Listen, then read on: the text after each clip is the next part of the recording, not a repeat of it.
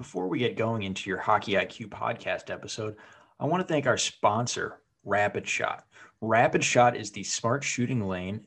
It's like a batting cage for hockey players. Very cool. Tracks your shot in 3 ways: accuracy, shot speed, and reaction time. Easy to use. Actually, I used it when I played and was growing up.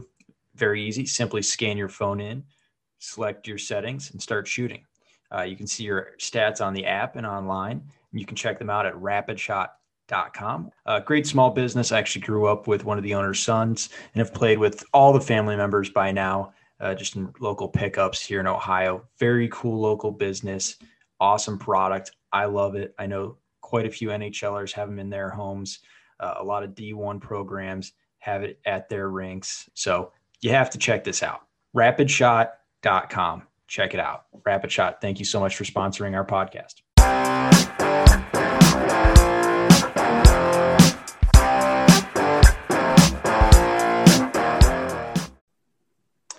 On the podcast today, we bring on Brian Kane of Prodigy Hockey. I already screwed up his name a few times on this. It's not Keen, it's Kane. But everyone else, look at the pronunciation. Tell me I'm wrong. You're wrong. That's funny. Super good guy. Really enjoyed our chat. Anytime you can learn a new hockey term, that's a win, because I feel like, at this point, you and I pretty much have down the vernacular, but bendy is a popular term on this episode, and I think that everyone will really enjoy digging into that. I'm glad, Greg, that you clarified what that all meant. And it was, like I said, it was a large part of our chat. So really interesting stuff. Yeah, it's the benders of the game and the bendies of the game. I'll let you determine which one you want to be. Yeah, exactly. So, no, this is a great episode. I think we dug into a lot of topics that we could dig in even further. But we wanted to make sure we got through a lot of these concepts because they're so valuable for players. So I'm excited for this one. Without further ado, our conversation with Brian Kane. On the podcast today, we bring on Brian Kane of Prodigy Hockey. Really excited to have him on. He's doing some cool things in the hockey world, especially on the side of player development. Brian, good to have you on. Thanks. Excited to be here. Absolutely. So get us started here. Give us a little background. I know you didn't exactly start in hockey, but now you're gladly in it. So what was that journey like? Yeah, well, I played some college hockey at UMass, played for the Steel before that. And once I was done at UMass, played a couple of games over in the Magnus League in France, and decided that I don't have much of a future in professional hockey. So came back home and got a job with my old billet family, actually, in Chicago, and worked in marketing and advertising, and kind of lived in that world for a little bit and really enjoyed it, and learned a ton. And that kind of led me to a few other gigs, but all on the way was trying to build Prodigy up, and got into, doing small groups and lessons. And I always had the itch to get back into hockey at some point, and was really fortunate that I could kind of work a day job, but also keep doing the hockey on the side, and eventually turning into a full-time gig.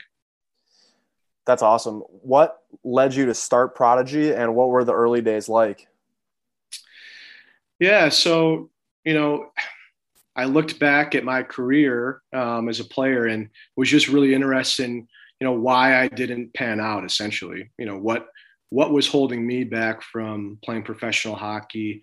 At 16, 17, I was probably considered an elite player. I played on the Ivan Hlinka team, which is now like the Gretzky Cup or whatever it's called. And so at that point was, probably in the upper tier of my age group at the 88 birth year, and went to juniors, had a great start, but then struggled, had a lot of adversity, then went to college and just never could really get my groove.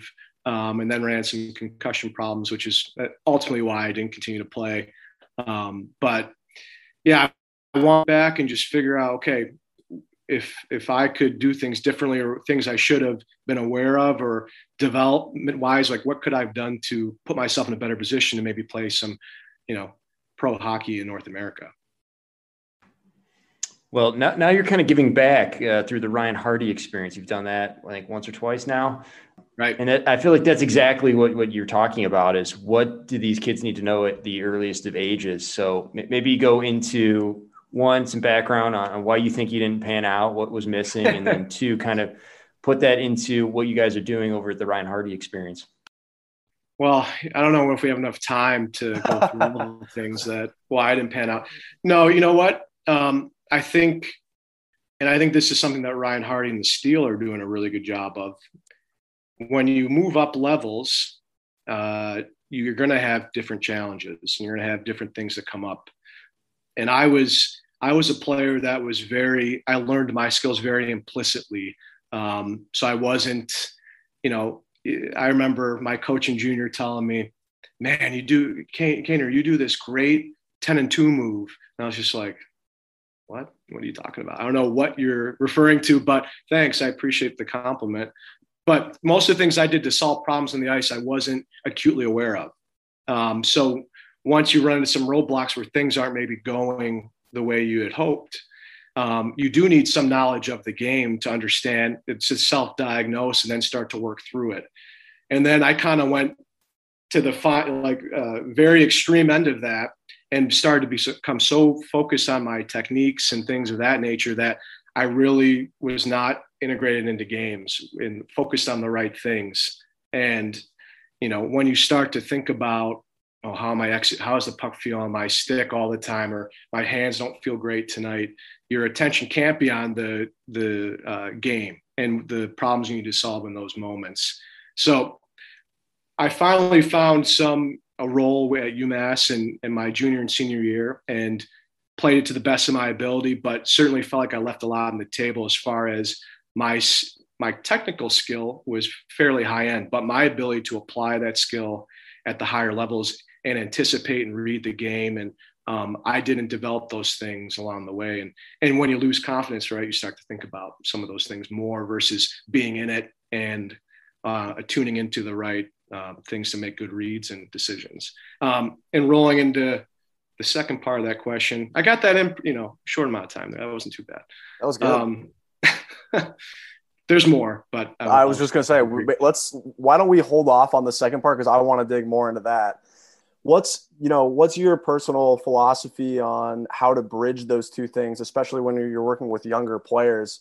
Obviously we want to focus on technical skills, but they have to be able to blend into a game. So I guess just talk about that a little bit. Yeah. So I think that's, where this is all going. I think for a long time it was very technically focused.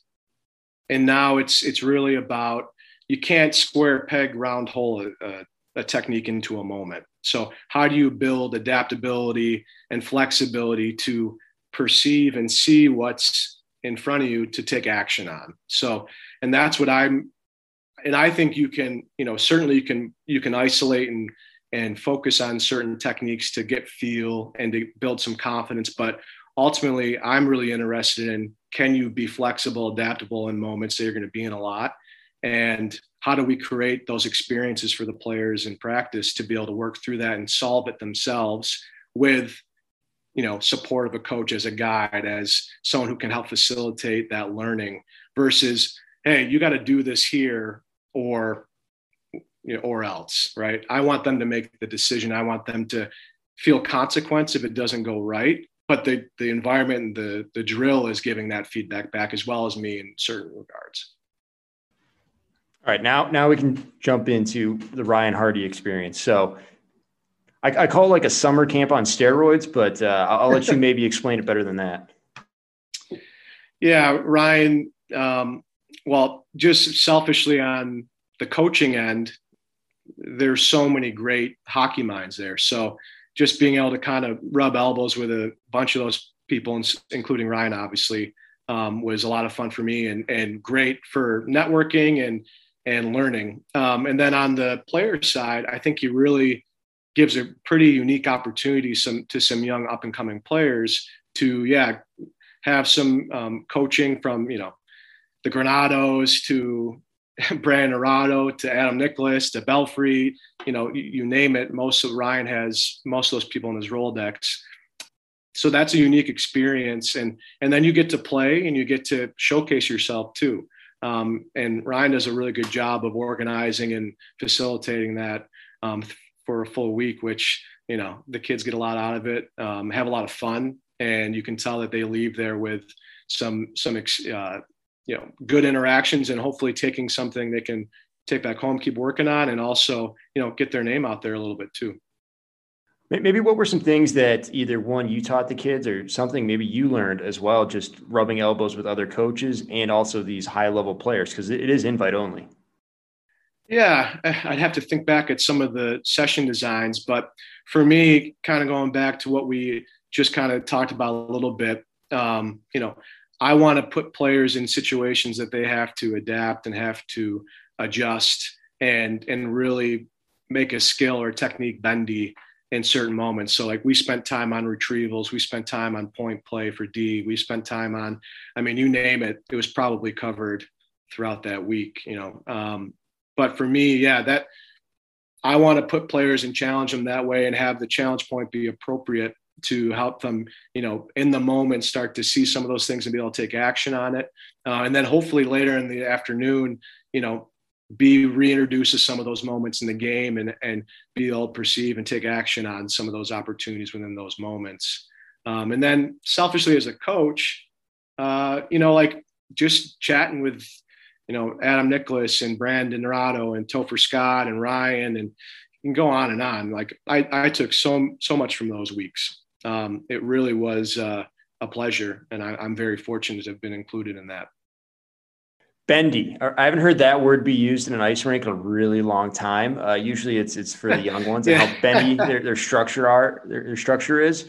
Right. Can you maybe go a little bit further into when you talk about bendy? What do you mean there? And give some good examples for us so we can visualize that. Yeah, the hockey context is probably not usually doesn't lead to maybe what I'm describing. But what I think of bendy is Austin Matthews changing the point of release through pressure at whatever the opposing D is giving, from stick pressure, angle, gap. Like he has a solution. That's bendy to me. To most hockey people, I gotta sell that a little bit more, I think. But just being able to adapt, being able to, talking about if we're going to go on Austin or whoever, but the players that can be in moments and be able to, whatever the D or the situation is presenting them, have solutions to. And I feel like players that aren't as skillful aren't able to provide solutions to those dynamic problems as well. So when I'm working with a player, I want to figure out, okay, where can we, based on your assets, based on things you do really well, what and the frequency that you're in those events or those moments, how can we make you more dynamic and send you, variation A, B, C, D of that pressure, and have you start to have to interact with it without knowing what's coming, depending on, where we are in that learning process. Are there any common attributes you find amongst players who are particularly bendy or conversely aren't?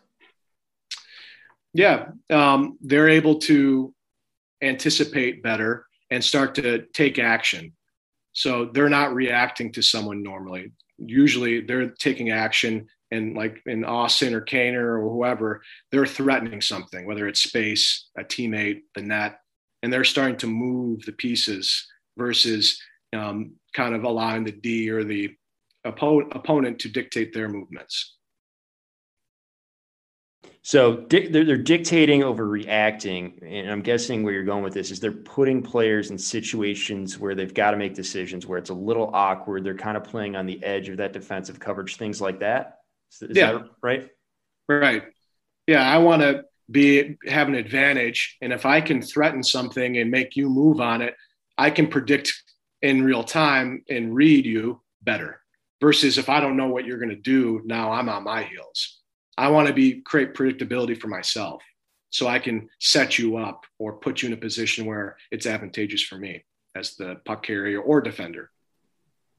So when you say that, I'm thinking that we're going through routes here, like routes and habits, right? Those are the two things that help give predictability within the game. So is that kind of where you're thinking about, is like players that are bendy, they've got better habits. They understand not just their technical skills, but how to apply that and then be able to build off of like bridge points where you come to something, you have three options here. And based on what the defense gives, you take one of those three. So one, is that right? And then two, maybe touch on the importance of routes, habits, things that like, I know Brandon Saad, who's now with the Avs, I think that was something he really grew in with his game from early years where he kind of just was almost hoping a little bit. And now it's almost, he knows what he's going to get and when he's going to get it and how often. And then he's able to better produce from that and be a better 200-foot player. Yeah, I think for the NHL player, especially, and the high-end NHL player, you're probably going to have moments that you're in pretty consistently.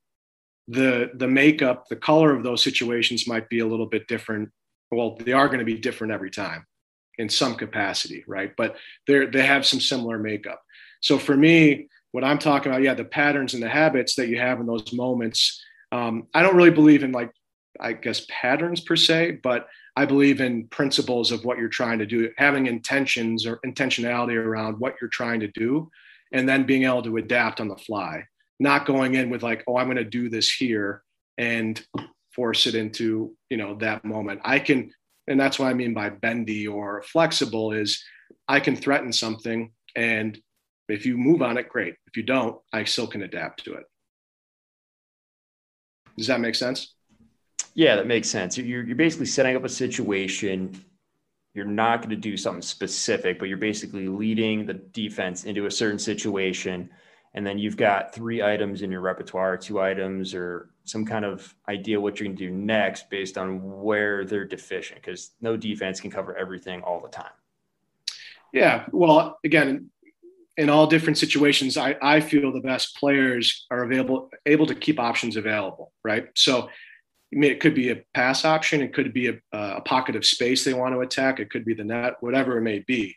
They're aware of those things and they're threatening them to then start to move that opponent.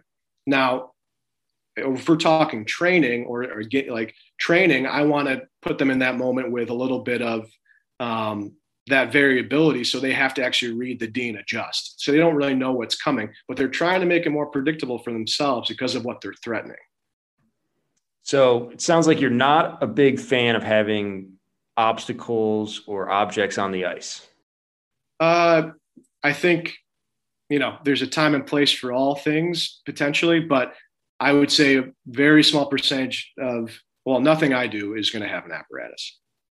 But it doesn't mean that certain coaches can't get something out of that. And I don't want to go down that rabbit hole, but I believe, I believe that decisions are made based on opponents, space, the net. So if those things aren't incorporated in my change of direction or, escapes or whatever the technical thing you're trying to work on, if there isn't some sort of thing you can couple it against and read against, then it's not going to be as flexible in the game. It's going to be, I'm reading off a cone, which you can couple a movement with a cone, I guess, but it's not going to allow for the player to have interactions with what they're going to see in a game where, there's a human there that's moving and you got to on the fly be able to read them and adjust and hopefully start to move them like we've been talking about with that dictating movement. Sure. I want to be sensitive to this because I know that you can't give away any sort of secrets or anything, but talk to us a little bit about how you approach building your sessions then. Yeah, my sessions are, I study the player's game. I figure out areas that, they're really proficient in and areas that maybe we can spend some time on. But I really want to know, what are they good at and what do they do? What do they do really well? Let's keep improving that and make it more adaptable, dynamic. But everything I do is it's based on their gameplay. So when you're talking about studying, what are you looking for? Are you tracking stats? Are you tracking just patterns and things that you pick up? Or is there a systematic approach that you have and how you like to go about that? Yeah, I try to look at it from the first person's perspective and try to figure out, how are they thinking in these, what are they seeing in these moments to drive some of the action? That's what I'm really interested in. Then what scenarios, are consistent for a player, and that they have problem or have a problem solving. And then like with the top players, you're just studying, players across the board. Yeah, I want to see what kind of solutions they have, and everyone has kind of unique, technical components that are fit their game and are assets. I want to find out, how are they using those, and I think to me it's important that like players understand that there's no there's a bandwidth for technical and for biomechanical that we want to stay in, and functionality. But each of these top players in the NHL have unique ways they solve things. So I'm always really curious to watch like the Ahos of the world, the Pasternaks, the DeBrincat here in Chicago, like guys that solve things uniquely. How are they doing it? And I want to kind of deconstruct that. It sounds like video is a large part of, the, not just the pre-work, but the ongoing work. Has that changed, as you've evolved, and like, what's your video setup look like?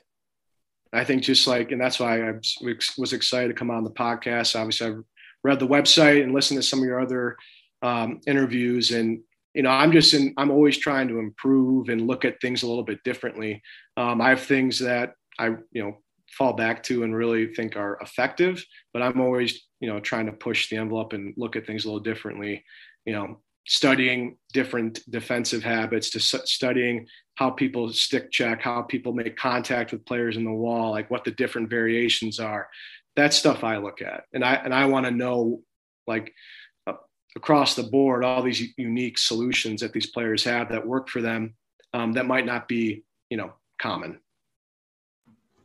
So when you're looking through, how has your eye for the game changed, I guess, over the years? Have you started looking at the game one way and then just kind of rolling as you find new things that are interesting you, kind of change it? We had Daryl Belfrown. He was thinking the same thing. And he said at one point he was just basically watching the game through shapes and how shapes evolve. I'm curious what it is for you. I think what I've become like recently, and, and hopefully it keeps evolving, just how like the best stick handlers and playmakers, how sensitive they are to pressure. That's something I've been really kind of narrowing in on, and, and how, when someone's on your shoulder, how calm some of the best playmakers are because of how they perceive and feel that pressure. So I've been recently really getting into, I say recent, last few years, what builds that sensitivity to that pressure, and why are some of the best playmakers in the NHL, scorers, why are they have a higher sensitivity to stick checks or contact or what have you? Why are they so much better? That's what I've been trying to dissect more. That's really interesting. I'm kind of curious. I was just talking to somebody today about how, COVID, nobody would have drawn up 2020 and 2021 to be like this. Is there anything that you can take from the last, 14, 15 months as, maybe if not a positive, but as something like a new best practice, something that'll impact the way you work going forward? Probably Zoom. Yeah.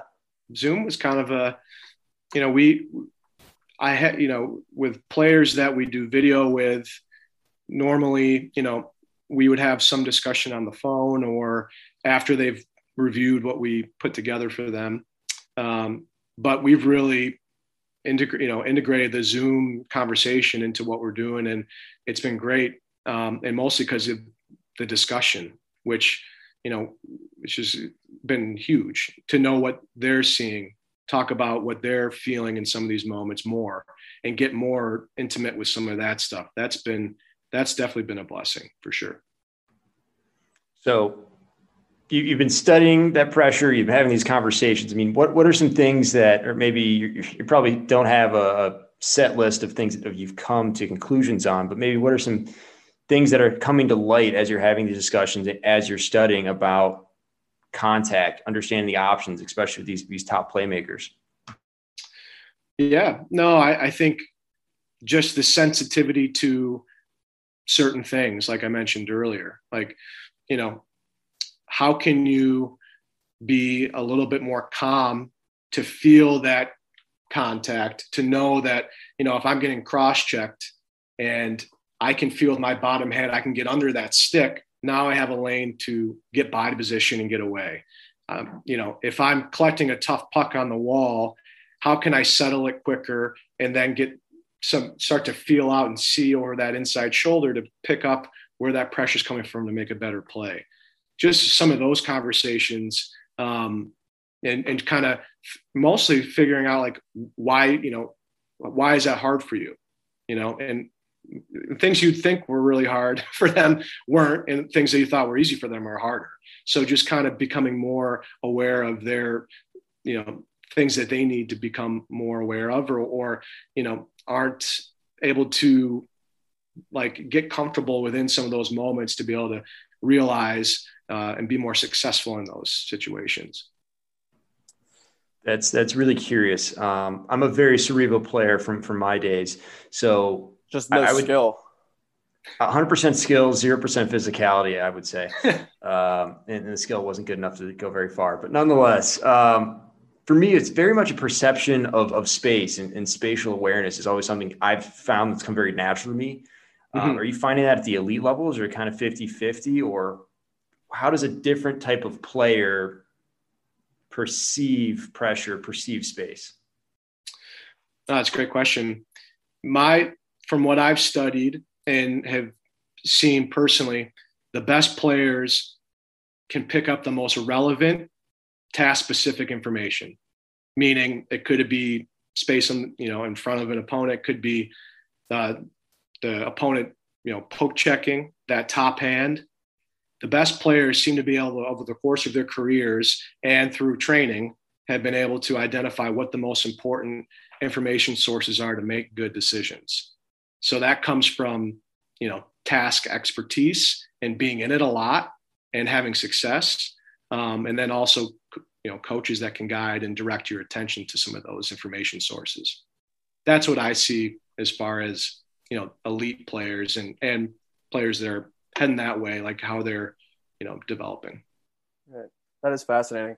Okay. I wanted to ask you about trends that you're seeing. Is there a skill or maybe skills that you found yourself really harping on in the last, I don't know, call it year or two or three, that was something that you, when you were playing, never really would have, worked on? And I guess as a quick follow-up, is there anything that you see maybe being eliminated from the game at large that we're still teaching that you're kind of going away from? I think just, something that I've been on, and it can be expressed and executed in different ways. It doesn't have to be one way. I think that's kind of the main thing I've gotten away from, just trying to pigeonhole players into certain ways of doing things. But I think as a principle, being if you're possessing the puck, having it in a threatening position, and I call it the holster. Everyone calls it something different, but making players aware of how they can utilize that position to give themselves advantages. But yeah, I think that'd be one thing that I definitely did not utilize as a player that I wish I had in the toolbox or was more aware of back then. And I'm sure my coaches probably were trying to get me to do it, and it didn't click. But yeah, that would be something that, I think can be utilized by a lot of players, and something we definitely spent some time on. And then can you repeat your second question? No, you're fine. I guess something that is still being taught that you're trying to do away with as you see the game evolving. Yeah. Nothing that comes to mind right at this point. That's all right. I think just evolving how we train is, what I'm, and I think there's a big wave of coaches that are taking and applying some of the principles of coaching that I utilize and we do at Prodigy.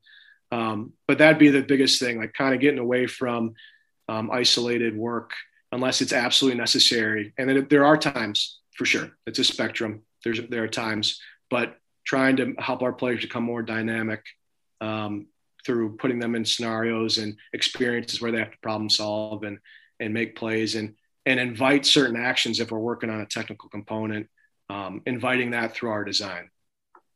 All right, let's say you're watching a playoff game tonight, which I think we probably all are. What are you looking for? Like what's going on behind the eyes? What am I looking for?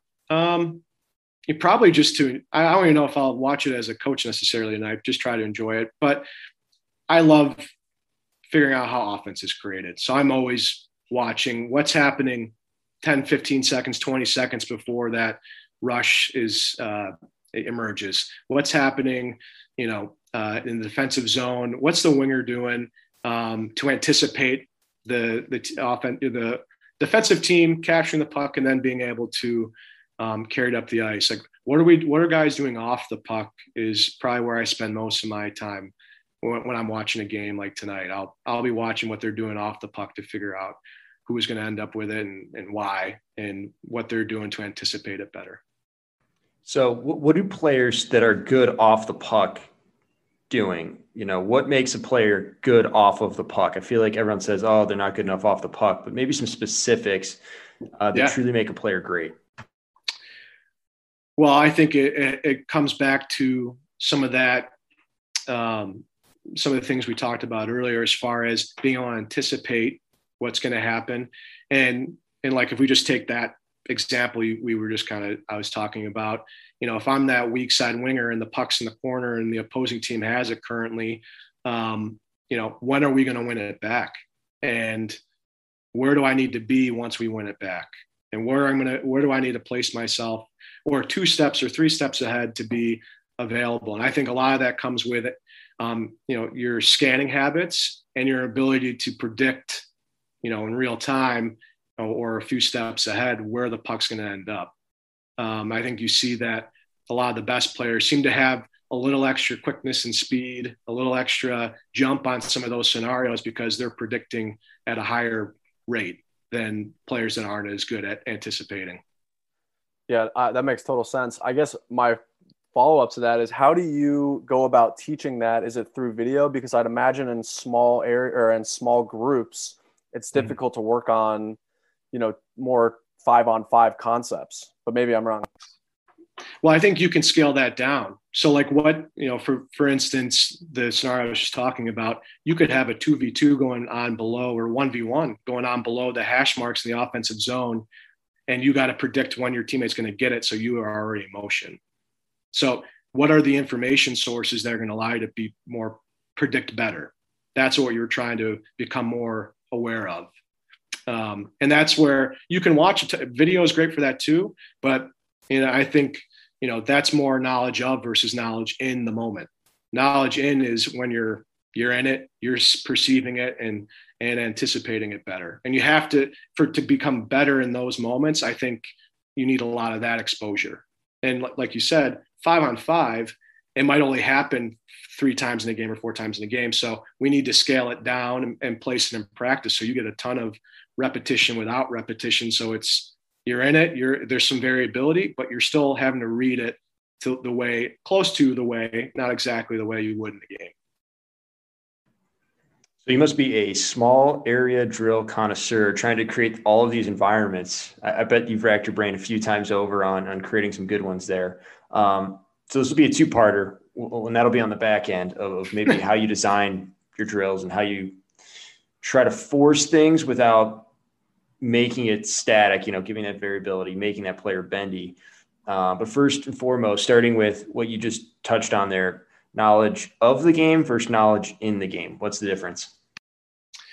Well, I think, at least for me, knowledge of the game is, we're watching video together. We're we're declaring knowledge around certain principles, concepts. We're talking about it. We're discussing it. We're in class.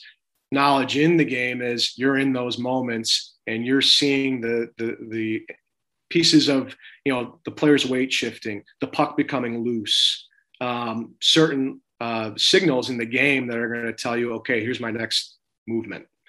And or with the puck, I'm faking to the right. I'm seeing that guy's weight shift. Now I know I need to go the other way. Right. So those pieces, those signals in the game that are going to tell you what to do in the moment. That's, in-game knowledge versus knowledge of. And I think you need, like I talked about, I think earlier in the intro, I think you need a complement of both. I think both can be very helpful, but, there's a reason, certain NHL coaches, skill coaches, they know a lot about the game, but they can't get in there and make those decisions at that high a pace, right? In those moments. So that's the difference, right? Yeah, and then it's about putting them in that environment and creating those drills. So that's where we're heading with the second part of the question is maybe how you go about designing those, and what are maybe some key elements that help you force players down the development paths that you're looking to get, so it becomes not just skill of the game, but skill in the game and being able to execute off those cues. Yeah. So, for me, I don't want to force anything. I want to give them invitation A, B, C of how they want to solve it. And they're choosing it. But I've constrained it in a way that those options are available to take. So I don't want to force it if I can help it. I want to invite them to start to interact with it in that way. And hopefully they're going to solve it in their own way and build off of that. And then I can come in and we can watch some video. We can talk about it, knowledge of, and say, hey, let's consider this, or this is maybe how you can adjust here. But then just letting them put them back in it and keep working it and solving it. And there has to be a task goal. There needs to be an endpoint of what we're trying to do ultimately, where there's success or failure. So the little game or the activity we've created is giving them some feedback as well as, coach. And I talk about, like, for instance, we've all played video games, right? When you first get on level 1 of whatever, you name the game, you usually don't feel too coordinated, right? You're kind of like, I can't really, if I played NHL right now, I'd probably be a little uncoordinated with my fingers and all that, right? But all of a sudden you're on level 8, right? But because you've had an opportunity to be in that level over and over and over again, there's consequence because you have to restart, but you get the opportunity to keep going at it and learn. And you're not really thinking about now what your fingers are doing. You're just solving it. So that's kind of how I think about skill development a little bit. Is I want to create that experience for them, let them go work it. And based on how I designed it is going to invite certain techniques. And, and then we kind of, again, we don't want them to be a bender, but bendy in some of those moments. Love it. Love that. Love that concept there. So based off of that, we're talking about iterations and continuing to find success and failure and helping that guide them. But sometimes results can be difficult to say, hey, was the process good that led to those results? Mm-hmm. How do you find the balance between that? And then how do you find your ability as a coach helps speed up the learning process through those iterations? Yeah, well, I think, we constantly have to be tracking learning and behavior change. But that doesn't necessarily mean that there will be a result in the game that we love. But if we're really fine tuning and going after certain behaviors that we want to evolve or change, it is, we can kind of see it emerging and starting to improve. But it's imperfect. And sometimes it's not easy to track or easy to, be able to pinpoint like, oh, we got it. And especially if you want to give players some autonomy and help them work through these scenarios, they may solve it a different way, which is great, and it might not be exactly the way you had drawn up, but hopefully that's where, like, the coach and the player, they're the protagonists. They're the most important, like, it's their game, right? So we're just there to support and help them keep moving forward and give them ideas and guide them. But they're the ones that have to solve the problems and they have to express their athleticism and their style in a certain way. That's awesome. I would say that you're a bendy coach. You're able to bend to the players. So we're going to say it's not just the players, it's the coach here as well, Brian Keene, who can bend with the best of them. Well, I got one last question here for you. And again, thanks for coming on. I think this was an enlightening conversation, and a lot of people are really going to take a lot from it. Especially because I like how you challenge players not into one specific item, but to make it their own. So that's really great. But with that, all of us coaches are a little bit biased. We all have the favorite thing that we like to teach and favorite skills or favorite situation we like to teach. Is there one or two for you that you just love digging in and doing? Obviously, I already touched on offense a little bit and how that's created. So I'm assuming your study then stems into how you're teaching. Yeah. I love working on the offensive principles of play and allowing players to work through some of those moments. I think that would probably be my go-to. I love working through and helping players become, hard to read and add deception and layers to their game that way. Those would be, I think if you ask some players I work with, that would probably be it. But I do try to, as much as I can, it's about the player and what challenges they're having to deal with every game. And that's where we land usually. But on the general across the board, I want to help players become more adaptable and harder to read and harder, to stop in the moments they're in and be able to play make. Absolutely. Well, to echo Greg, thanks so much for coming on. We really appreciate it. Before we let you go, why don't you, plug your work, where people can find you, your company, and any other parting words? We have a Twitter at prodigy-hockey or actually at Prodigy Hockey. Whoops. Maybe you can put it in the show notes. I gotta go check that out. Make sure I'm giving you the right info. We also have a website, prodigy-hockey.com, where you can, work with us through video or come into Chicago and work with us on ice. And happy to answer any questions anyone has on any of these topics. I talk with a lot of coaches, and I really enjoy talking about it. And I'm learning a lot constantly. I think that's the biggest thing. I've been doing this for 10 years now, almost. And I'm so fortunate and have learned so much. And that's what I probably love the most about it. Just keep, learning new things and trying to apply it. And I appreciate you guys, and I can see you guys are the same way. So I appreciate you guys having me on. Wonderful. Well, again, thanks for coming on. Make sure to definitely share all of these conversations in public. So everyone go on Twitter and tweet at them so we can all see and all learn and all get better. That's the whole point and why Dan and I started this, is to really help this game grow and get played in a much better way. And Brian's doing great work and everyone else. So thanks again for coming on, and we'll definitely have you on again for further conversations. I feel like we only scratched the surface on a lot of topics. Cool. Thank you. Thank you for tuning into the Hockey IQ podcast. We are Hockey's Arsenal, Greg Revac and Dan Dukart. Together we've come together to create a platform and a community to expand our hockey intelligence, hockey IQ, whatever you want to call it. We're very passionate about seeing this game played smarter and better and continue to develop itself to the next level and staying on the cutting edge of things. So you can find us at Hockey's Arsenal on Facebook, Twitter, and YouTube. We're also at hockeysarsenal.com.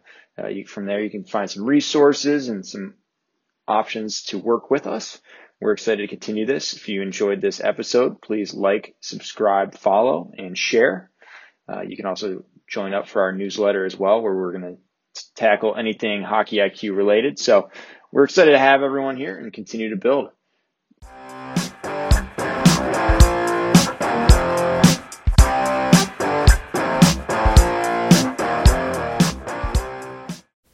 That concludes this week's episode. Thanks for joining us here at Hockey IQ. If you haven't already, take a quick moment to hit that subscribe button, give us a thumbs up, and drop a review. If you want to be a great teammate, even recommend us to a friend. You can follow us at Hockey's Arsenal on Twitter and Instagram. Check out the website, hockeysarsenal.com, where you can subscribe to the weekly newsletter. You won't regret it. Catch your buttes here next week for a brand new episode.